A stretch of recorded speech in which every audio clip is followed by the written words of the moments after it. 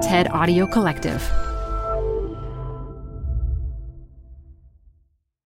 This episode is brought to you by Progressive.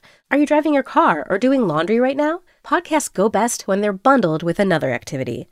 Like Progressive home and auto policies, they're best when they're bundled too. Having these two policies together makes insurance easier and could help you save. Customers who save by switching their home and car insurance to Progressive save nearly $800 on average. Quote a home and car bundle today at Progressive.com. Progressive Casualty Insurance Company and Affiliates. National average 12-month savings of $793 by new customers surveyed who saved with Progressive between June 2021 and May 2022. Potential savings will vary. Canva presents stories to keep you up at night. It was an ordinary workday until... The Singapore presentation is at 3 a.m. The office was shocked. But that's when we sleep. Maya made it less scary with Canva. I'll just record my presentation so Singapore can watch it anytime. Record and present anytime with Canva presentations at canva.com. Designed for work. You're growing a business and you can't afford to slow down. If anything, you could probably use a few more hours in the day. That's why the most successful growing businesses are working together in Slack. Slack is where work happens, with all your people, data, and information in one AI-powered place. Start a call instantly in huddles and ditch cumbersome calendar invites. Or build an automation with Workflow Builder to take routine tasks off your plate, no coding required. Grow your business in Slack. Visit slack.com to get started. Hey, Work-Lifers. We'll be back for Season 4 next month. For now, here's the second of 4 new episodes of Taken for Granted. Today's guest is leader extraordinaire Mellody Hobson. In the 8 years that I've known her, she's consistently challenged me to think again about giving and receiving feedback and speaking truth to power. Mellody has a long list of trailblazing achievements. In March, she became chairperson of Starbucks, making her the only current Black board chair of an S&P 500 company. She'll soon become the first Black woman to have a building named after her at Princeton. She's been on many lists, including Time's 100 Most Influential People.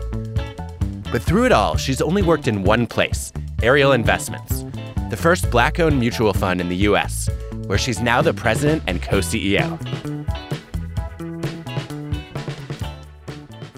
30 years at one company. Since 1991, I've only worked at one company. The average American has 11 jobs in their lifetime, but it makes complete and total sense if you grew up as me, that you would cling to permanency and security. I'm the youngest of 6 kids. My mother was a single mom. She worked really, really hard, but we often were in tough situations of getting evicted or getting our lights turned off or our phone disconnected or our car repossessed. Sometimes I didn't know where we were going to live. It was just a terrible way to live. And as a result of that, I just had this great sense of financial insecurity. I ended up having an obsession with school, which was the center of calm and security for me in a world that was not calm and not secure. And I could control outcomes at school. So I became this crazy student. And then I went to Princeton. And in all of those settings, I was just an observer. I saw the life that I wanted. I romanticized the friends that I had and the lives that they had and the 2-parent households and all of these things. And it did give me this aspiration for financial security. At some point, I felt like I had won the birth lottery in every way. Anybody who knows anything about your childhood would suggest that that is not the first narrative that comes to mind.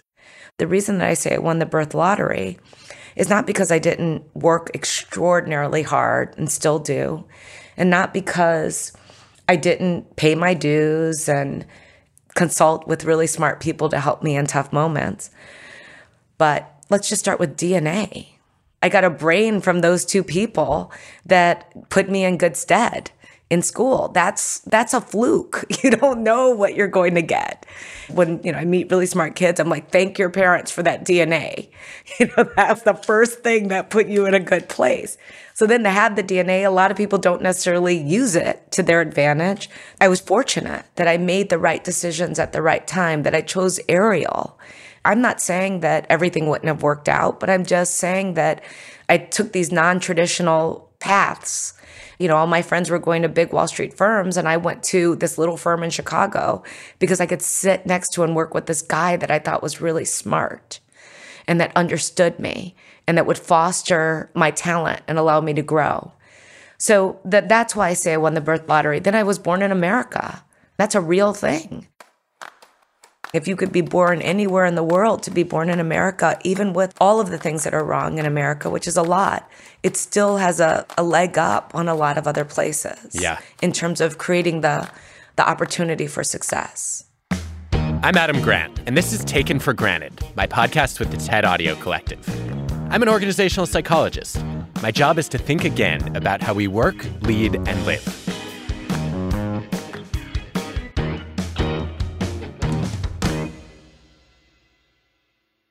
You're one of my role models when it comes to feedback. And you have had incredible experiences of receiving difficult feedback and then learning to benefit from it. And I wonder if you could share how you've learned to take tough feedback well. We have this really great coach at Ariel. And one of the things that he told me was that feedback was not a right. You are not entitled to it. So whenever you get it, it's a gift, and you had to treat it that way. And that was something I really took to heart. And he also told me that you should be willing to receive feedback from anyone. And it shouldn't be dependent upon if you like the person or don't like them, respect them, don't respect them. They may have a point that really makes a lot of sense and something for you to think about. Thirdly, if someone calls you a horse's ass the first time, you might say, okay. The second time, you might say, I'm going to think about it. The third time they call you a horse's ass, buy a saddle. If you start to get feedback that is repetitive, see what it is that people are seeing in you that you need to work on. So with all of that in mind, one of my mentors is Bill Bradley, the former U.S. Senator and Hall of Fame basketball player. One day he sat with me and he said, Melody, if you're not careful, you could be a ball hog. You could really step over a lot of people and it has the potential to not be good. And I remember sitting there and telling myself, don't cry. I was certainly second guessing myself and thinking, why is he saying this to me? It didn't feel very good. But I also thought to myself at the time, if I cry, he won't ever give me feedback again. Because who wants to sit and have to put someone back together after they've given them feedback and then want to do it again? So I just remember sitting and really quieting myself emotionally so that I could receive what he said. And then I left thinking about ways to solve for some of the things that he had mentioned. Melody, it's an amazing story, and it raises some questions for me. The first one is, it doesn't seem like calling someone a ball hog is a gift. Did that not bother you? Sure, it bothered me. But this idea that I could hijack a conversation, and he said it, with your enthusiasm and your charisma, you could dominate. And in dominating, you can silence other people. So one of the ways that I actually went about it was I try to engage with people by asking them questions about themselves first. From the person who picks me up in the lobby for a meeting to wherever I am. It takes the attention off of me, and people like to talk about themselves. I also end up learning a ton of things about people. It's a tool that I use to not be a ball hog. There's so much that can be learned from this. I think also, though, I would go to Bill Bradley and say, there might be a more effective way to deliver that message. Maybe if you're a little bit less harsh, you're a little bit less judgmental, maybe it elicits less of that defensiveness. Maybe you're not as likely to cry. Agree or disagree? I disagree because, one, he wasn't being harsh. He loves me. And that's what I told myself in my mind. They're not trying to hurt me. I think he was pointing out something that he saw. And I appreciated him for doing it. You receive feedback in any way that someone gives it to you. It doesn't have to be packaged for you to receive it. So I disagree. If we live in a society where all feedback has to be couched in some kind of terms, you won't get people's authentic truth. What if he had been someone that you didn't know loved you? Or if maybe even he didn't have an accurate picture of you? What would you have done then to validate whether the feedback was worth listening to? I think that's something that we all have to work on. And that happened to me very recently. I was talking to someone very, very, very successful in the investment world. The person was giving me feedback on something that I was working on. They did it in a way that I did not react well to. And so I'm telling the story to another very senior leader, and I'm griping about it. And he said, okay, separate how the person said it. Is there anything in there that's true? Let's look for grains of truth before you dismiss the whole conversation. That is when I had to really stop and say, okay, I see the grains of truth here, and I have to figure out how to solve for this objection that was made and divorce myself with how the objection was stated. One of the things I think is powerful about that is it makes it possible to learn from your critics, even if you don't agree with them, right? You can listen to somebody's criticism and say, it doesn't matter whether they're right or wrong. The question is, what did I do that provoked that reaction?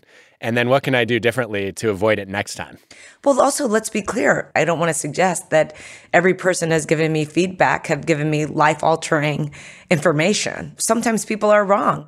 The question is, can you get the signal from the noise? Well, if you can discover that kernel or that gem, that will really help you. There's a relatively new finding in feedback research, which shows that novices in a given area of skill or domain, they benefit more from praise than criticism because they don't have a lot of confidence and it encourages them to keep trying and learning. Whereas experts are the opposite. They don't need to know what they're doing well. They need to find the gaps and close them. And as I've read this research, I've started thinking maybe I'm being too harsh on people who are junior or new, and maybe I need to reassure them more before I challenge them. I don't think you're going to agree with that, and I'd love to hear your take. I'm just not a person for couching. It goes against my basic beliefs in being authentic. I don't want anyone dealing with me that way. Zero.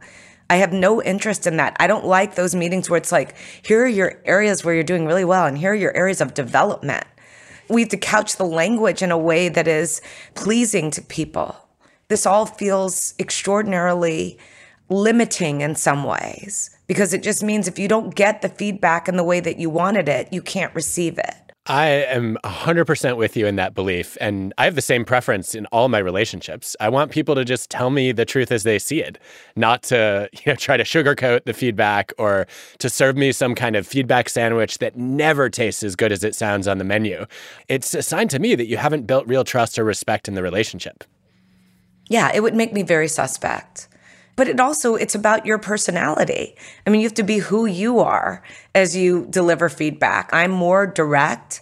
I was having this conversation once with Dick Parson, who's someone who's been a mentor as well. And I remember once I was asking him for feedback and I said, be brutally honest. He said, I'll be honest, but I don't need to be brutal. And I thought that was a really great comment. I learned I can be honest and not be brutal. And I hope that I work with people and surround myself with people who believe that. If you were giving someone's feedback, you only have their best interest at heart. It's easier not to say anything. And the only reason you say something if there's something in it for you or in it for that person.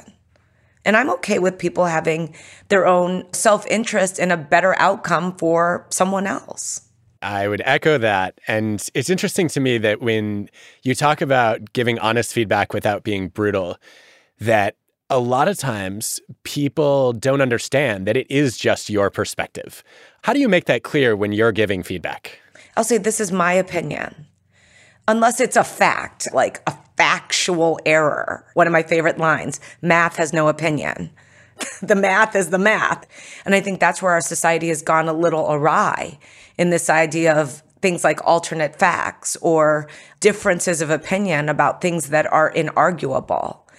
But if it's around a point of view or a feeling or a perspective, it's just my opinion or the way that I would do something that is specific to me. It may not work for someone else, and I have to respect that. I have a co-CEO, and we're extremely different. I'm very, very specific and pretty often aggressive about my point of view. And John Rogers, my co-CEO who started Ariel, has a completely different approach most times. He's incredibly competitive and aggressive in his own way, not with people, but with outcomes. he's been the one to teach me. There can just be different ways. I've been able to sit around some of the greatest leaders in the world and learn that. Separating style from skill there is obviously key. I wonder what happens when when you give this kind of critical feedback to more junior people and they don't take it with the same resilience that you did when you were in their shoes. How do you help them move through that? So sometimes I have to actually have a conversation about, I'm giving you this feedback and you're crying. I have to add another 20 minutes to this conversation to put you back together when time is of the essence for me every day, which will discourage me from doing this again. So I want you to understand what the cause and effect can be in this situation. I'm not saying people should be unemotional. I want to be really clear about that. But I do think that it can't be over something like we didn't do this right and you break into tears. It just doesn't work. We're professionals, and that's not the way to run a railroad. At the same time, there are times when I want to walk you through why I feel this way, what I see, what I think, where you just don't go in with guns blazing because you know they can't handle it. No, at the end of the day, I have to tell you, I want to work with resilient people. That's very, very important to long-term success. Resilience is like a muscle that builds up. If that resilience is not starting to build up in that individual, I will have serious questions about them over the long term, especially in a leadership role or in an inner circle kind of situation. We have a new CFO joining Ariel in a couple of weeks. And I said, I just want to be super clear about what kind of partnership I need with you. I cannot ever walk on eggshells with you. I don't want to ever sit and think about how to say something to you. This role and partnership with me is so critical. I need you to be super resilient, and I could come at you in the way I need to come at you at that time, in that moment, and not hang up thinking I have to call him back and make sure he's okay. That is the CFO that I want. If you can do that, we're going to be great partners. That's what I need. Now, that isn't true of every role at Ariel, but in that role, that is what I was looking for. This is one of the things I admire most about you, Melody, is how clear you are with your expectations. I never have to wonder where I stand with you because if you think something, you're going to say it. And that means I don't have to waste all this energy worrying I said the wrong thing or in some way fell short of your standards. And I think sometimes I've struggled to get people to be that way with me. And I think the most effective discussion I've had with people so far is just to sit down with them and say, look, if you ever hesitate to tell me something because you're afraid it's going to hurt my feelings or hurt the relationship, don't. The only way you can hurt me is not being honest with me. And I take your candor as a sign that you care enough about me to tell me the truth. And sometimes it works and sometimes it doesn't. What else do I need to do when it doesn't? Well, first of all, I just want to qualify my approach because I do speak my mind, but not everything on my mind. Every time I have a thought, I don't speak it. I think you have to edit. You know, John Rogers taught me this. Pick your spots. Certain things really matter and other things don't matter that much. They might be slight annoyances, but I'm always saying to myself, no one died. But on the stuff that is mission critical, that, you know, is the difference between success and failure, or where I see patterns could develop that could derail us as a group, those are the things I'm going to hone in on. And so when I think about how you might handle it, just understanding first and foremost, it's not everything. We are all imperfect. And I often, with my team, point out my own imperfections to let them know that I'm trying to be as self-aware as I possibly can and not live under some guise of an illusion of who I am. I have always invited my really, really close friends. I say, call it as you see it with me. I think a really great spouse does that. Melody's spouse is George Lucas. You know, the Star Wars creator. I always joke with George, my husband, that I alternate between head deflator and gravity boots. I'm either taking a pen and sticking it in his head because all these people are constantly coming up to him, telling him, you know, I love you, I love this. And not to do that in a negative way, but it's like, you're okay. And the gravity boots is just to sort of like keep him down to the ground. And he is not someone who lives off the ground. But it's an interesting way that I think about my role there. And then I always say, in giving it back to me, you know, it's like, I want you to give it back to me straight. And it would be very helpful at times for a really good friend to just set the record straight. When you think about how to handle that with others, I think you have to do it in your own authentic way. But I also think that it can't be on everything. Your point about commenting on your own imperfections is timely for me because I just finished a new paper with a doctoral student, Konstantinos Koudaferis, where we show that it's not enough for leaders to ask for criticism. If they want to open that door and make it safe for people to speak up, it actually is more effective for them to criticize themselves out loud because then they're proving that they can take it, not just claiming that they're open to it. And I wondered if you could highlight what that sounds like, because for a lot of leaders, there's some hesitation of, oh no, if I admit my insecurities, if I disclose my weaknesses, everybody's going to know I'm weak, and then I'm going to be seen as incompetent, and my career is over. And you just seem completely unfazed by this. So first of all, in every job interview I do, I ask people a couple of questions. So one, I ask them, what is your genius? What do you do better than anyone else? People the words spew so fast.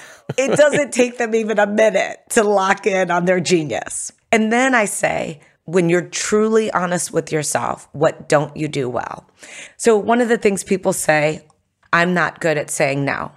This is like the biggest BS answer that everyone gives because they don't want to acknowledge that they're bad at something and they think it sounds great. So I said, now give me the number 2. And I say, the reason I want to know that is, it's not about defining you for this role as being the right fit or not the right fit, but it's understanding what we need to work around.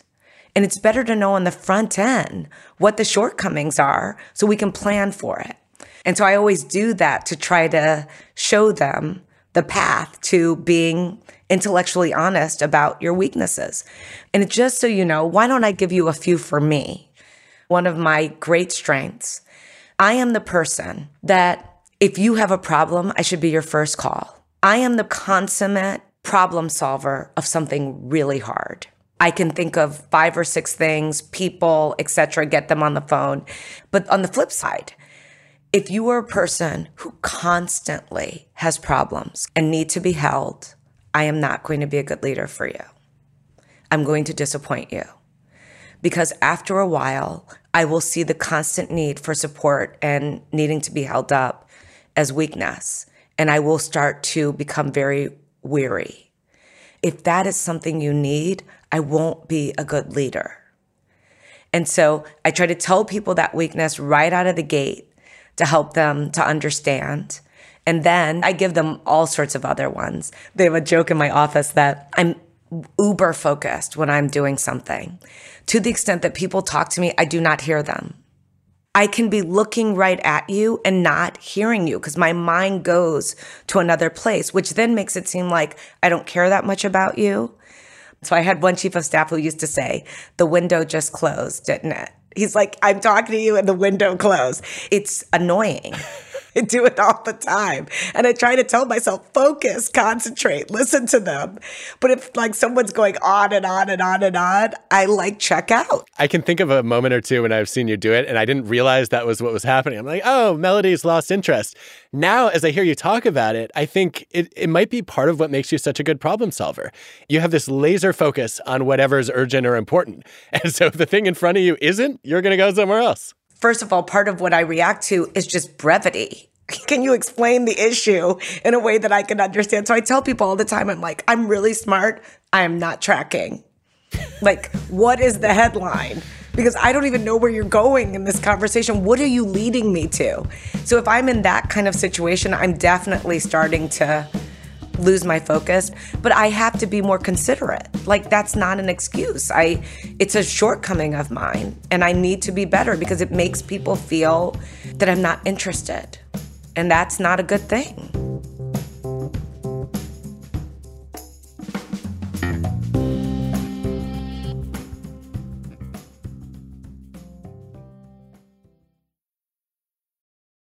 Hey, Rethinking listeners, we're supported by our friends at Working Smarter, a new podcast from Dropbox exploring the exciting potential of AI in the workplace.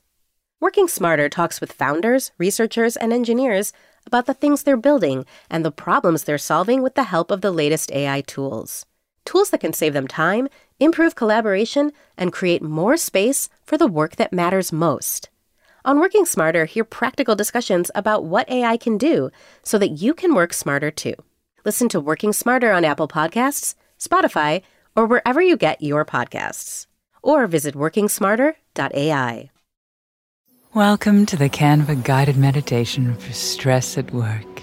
Impending deadline? Generate Canva presentations in seconds. So fast. Brainstorm got too big? Summarize with AI in a click. Writer's block? Release with Canva Magic Write. Magical. Stress less and save time at canva.com. Designed for work.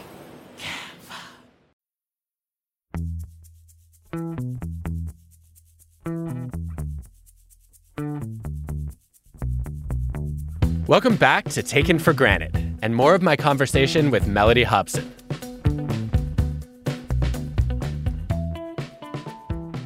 Well, let's talk about then when somebody recognizes a weakness like that and says, I need to be more considerate, but then doesn't make the change. You've said that some people don't change until they're in pain. What's that about? I learned that from Nancy Peretzman at Allen & Company. She was on the board of Princeton with me, and she said her mother was a psychologist, and her mother said that to her. People don't change unless they're in pain. And it just stuck with me. I thought about the times that I had been in pain that I had changed. And it's unfortunate that that's what does it to you. You see that in smokers who stop smoking after getting cancer, run-ins with the law, whatever it might be. There are plenty of examples of that where change comes from feelings of great fear or pain. The pandemic is a perfect example of that. We had to pivot in a major, major way. And you saw companies really not just survive, but thrive. We asked a lot of people in this pandemic in terms of change and modifying behavior. And it was something that I know didn't come easy for certain people, but the adaptation was necessary. So this was people change when they're in pain. Yeah. I think one of the reasons people don't adapt is they're holding on to the past. And I know George has some advice for you and others on that, about what Jedis do and don't do. Jedis don't hold on. That is a very important concept that George had to teach me in a very sad moment where I'd lost an individual that worked at the firm, and I was just so sad. And it was a young woman who had gone on to start her own business, and she was a superstar, so great. And I poured my heart into her, and I thought she'd be running Ariel one day. And when she left, I was like choking back tears. And George looked at me and he said, Jedi don't hold on. That's why they have no attachments. And you're a Jedi master. And it was like within a minute, I processed that. And then I thought of Sting and that song, if you love someone, you set them free. And I was like, I have to set her free.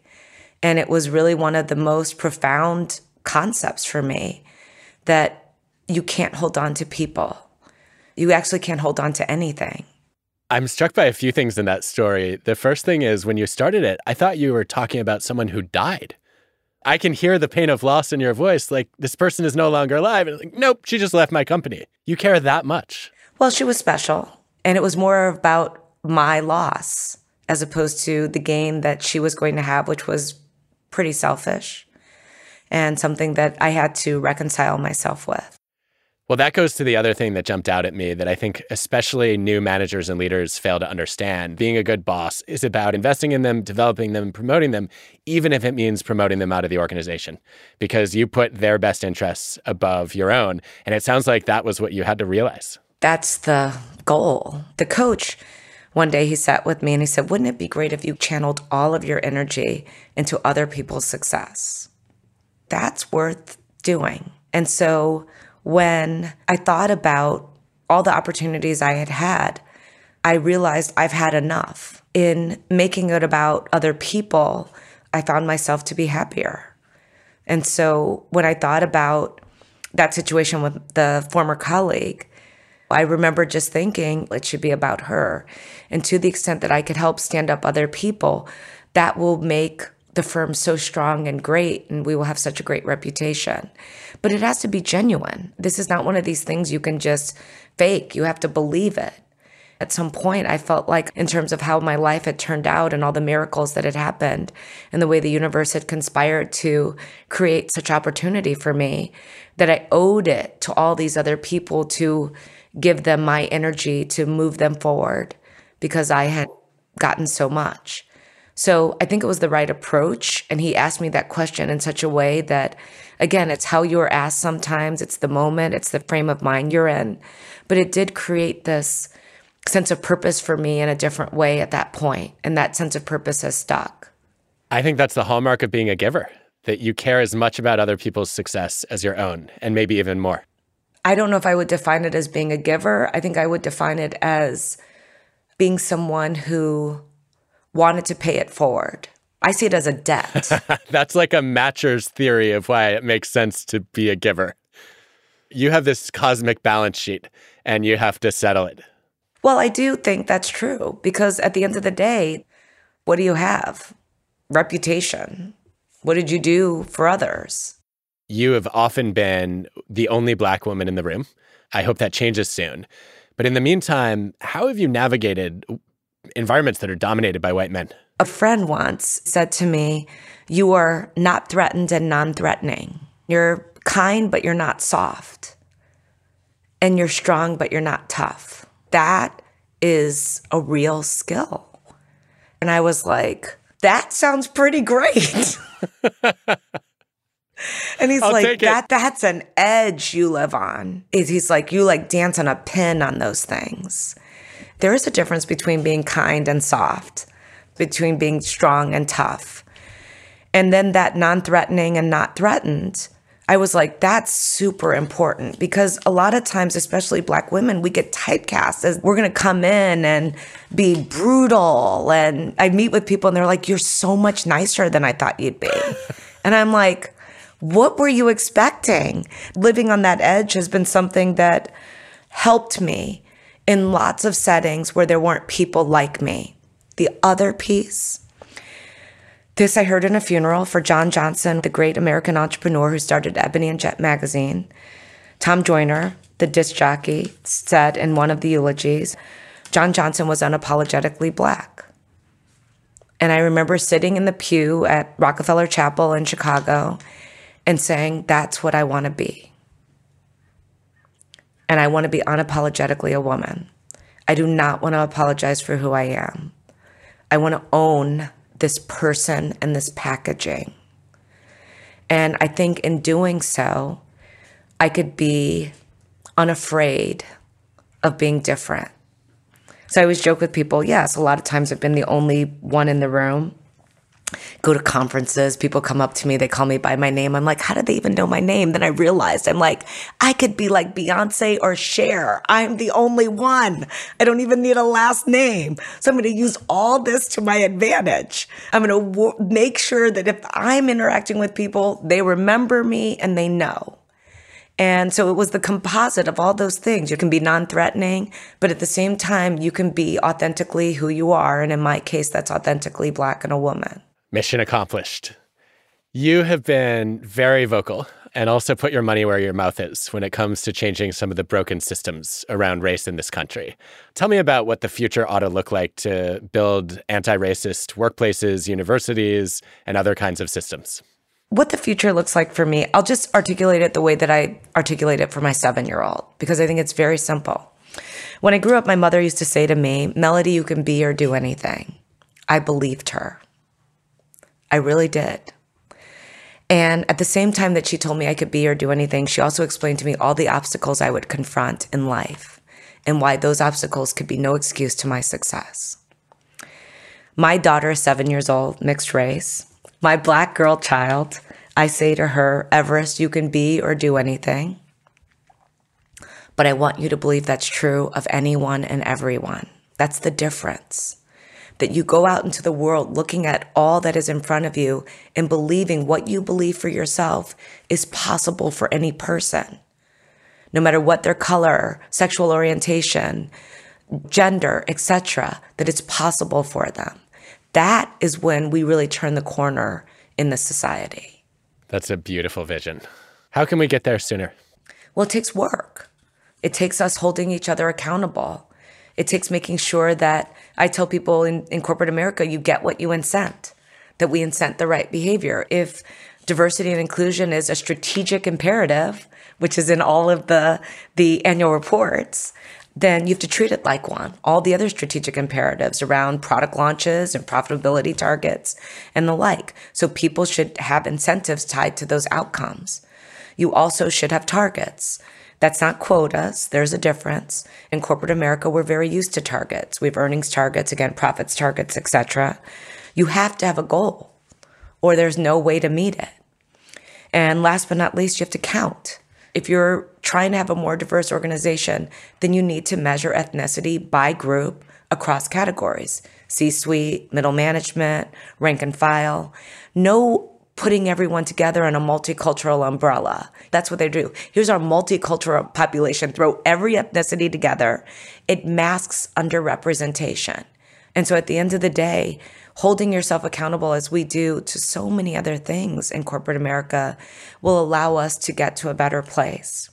It's not just about people say, well, you have the Rooney Rule and things like that, where maybe you say that, all of your slates will be diverse. Well, there's science and math around that. I'm sure you know the studies in Colorado where they say you have to have more than one person on that slate that is diverse in order for the diverse person to have any chance of being selected. Then when they sit there on their own, they stand out too much and they look too risky. And so when you have two, it looks more like, oh, well, here's our slate and should we choose from these? So there are basic ways of getting there. And I focus obviously in this conversation in corporate America. But when it comes to people, in my TED Talk, I said, invite people in your life who don't look like you, who don't think like you, who don't act like you, and who don't come from where you come from. And I tell people you could make a conscious decision to do that. You could actually go and in your workforce, invite people that you don't normally see or know to lunch. And not in some creepy, weird way, but in a way of just, trying to foster knowledge and information. And then I asked the person who was invited to stay open-minded and give people the benefit of the doubt. What if we lived in a world where there was all benefit and no doubt? That we could actually create a scenario where we understand people are going to ask questions that are difficult and they're going to put their foot in their mouth, but they're well-intentioned or they're trying to learn or know more, and they're imprecise and awkward in the exchange, as opposed to you being annoyed by it. I gave a talk to a group of students at Princeton once, and they're like, we're tired of people asking us, do we get sunburn, and how do we wash our hair when we have braids and all of that stuff? And I was like, listen, easier than picking cotton in a field. If that is the worst of your job right now, I think our ancestors had a harder row to hoe here. So if part of your responsibility is to educate people about what it is like to be us, because we know so much more about them than they know about us, I think you're up to it. I love that. One of my big regrets in my career to date is that when I have seen moments like that, sometimes I haven't spoken up. What advice can you offer in closing to make sure that I stand by my values as opposed to shying away from the conflict? People are counting on you. There is so much injustice. It is so wrong. And Martin Luther King talked about the silence of the good person. That's the killer. It's not the person who tells you who they are and what they believe that is directly in conflict with your beliefs. It's a person who won't stand up for what they believe, that leaves everyone else dangling. They always think that it's about power and influence. And I always tell them, Rosa Parks just didn't get up. This is this regular person, and she shifted a whole society. So instead of saying my voice doesn't matter or I'm not going to make a difference, understanding that collective can be a very, very powerful thing. That's what we saw in the wake of the George Floyd murder globally.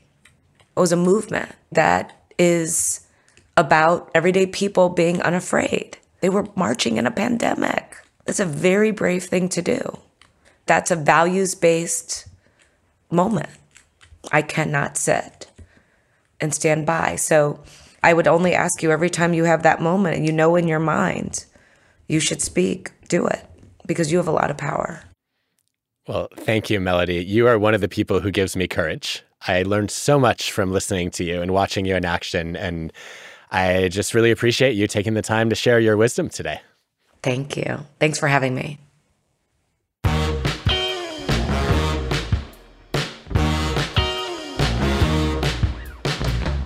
Taken for Granted is part of the TED Audio Collective. The show is hosted by me, Adam Grant, and is produced by TED with Transmitter Media. Our team includes Colin Helms, Greta Cohn, Dan O'Donnell, Constanza Gallardo, Grace Rubenstein, Michelle Quint, Banban Cheng, and Anna Phelan. This episode was produced by Joanne DeLuna.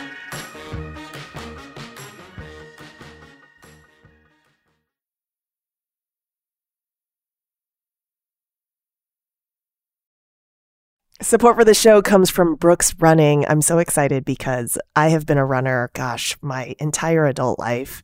And for as long as I can remember, I have run with Brooks running shoes. Now I'm running with a pair of Ghost 16s from Brooks. Incredibly lightweight shoes that have really soft cushioning. It feels just right when I'm hitting my running trail that's just out behind my house.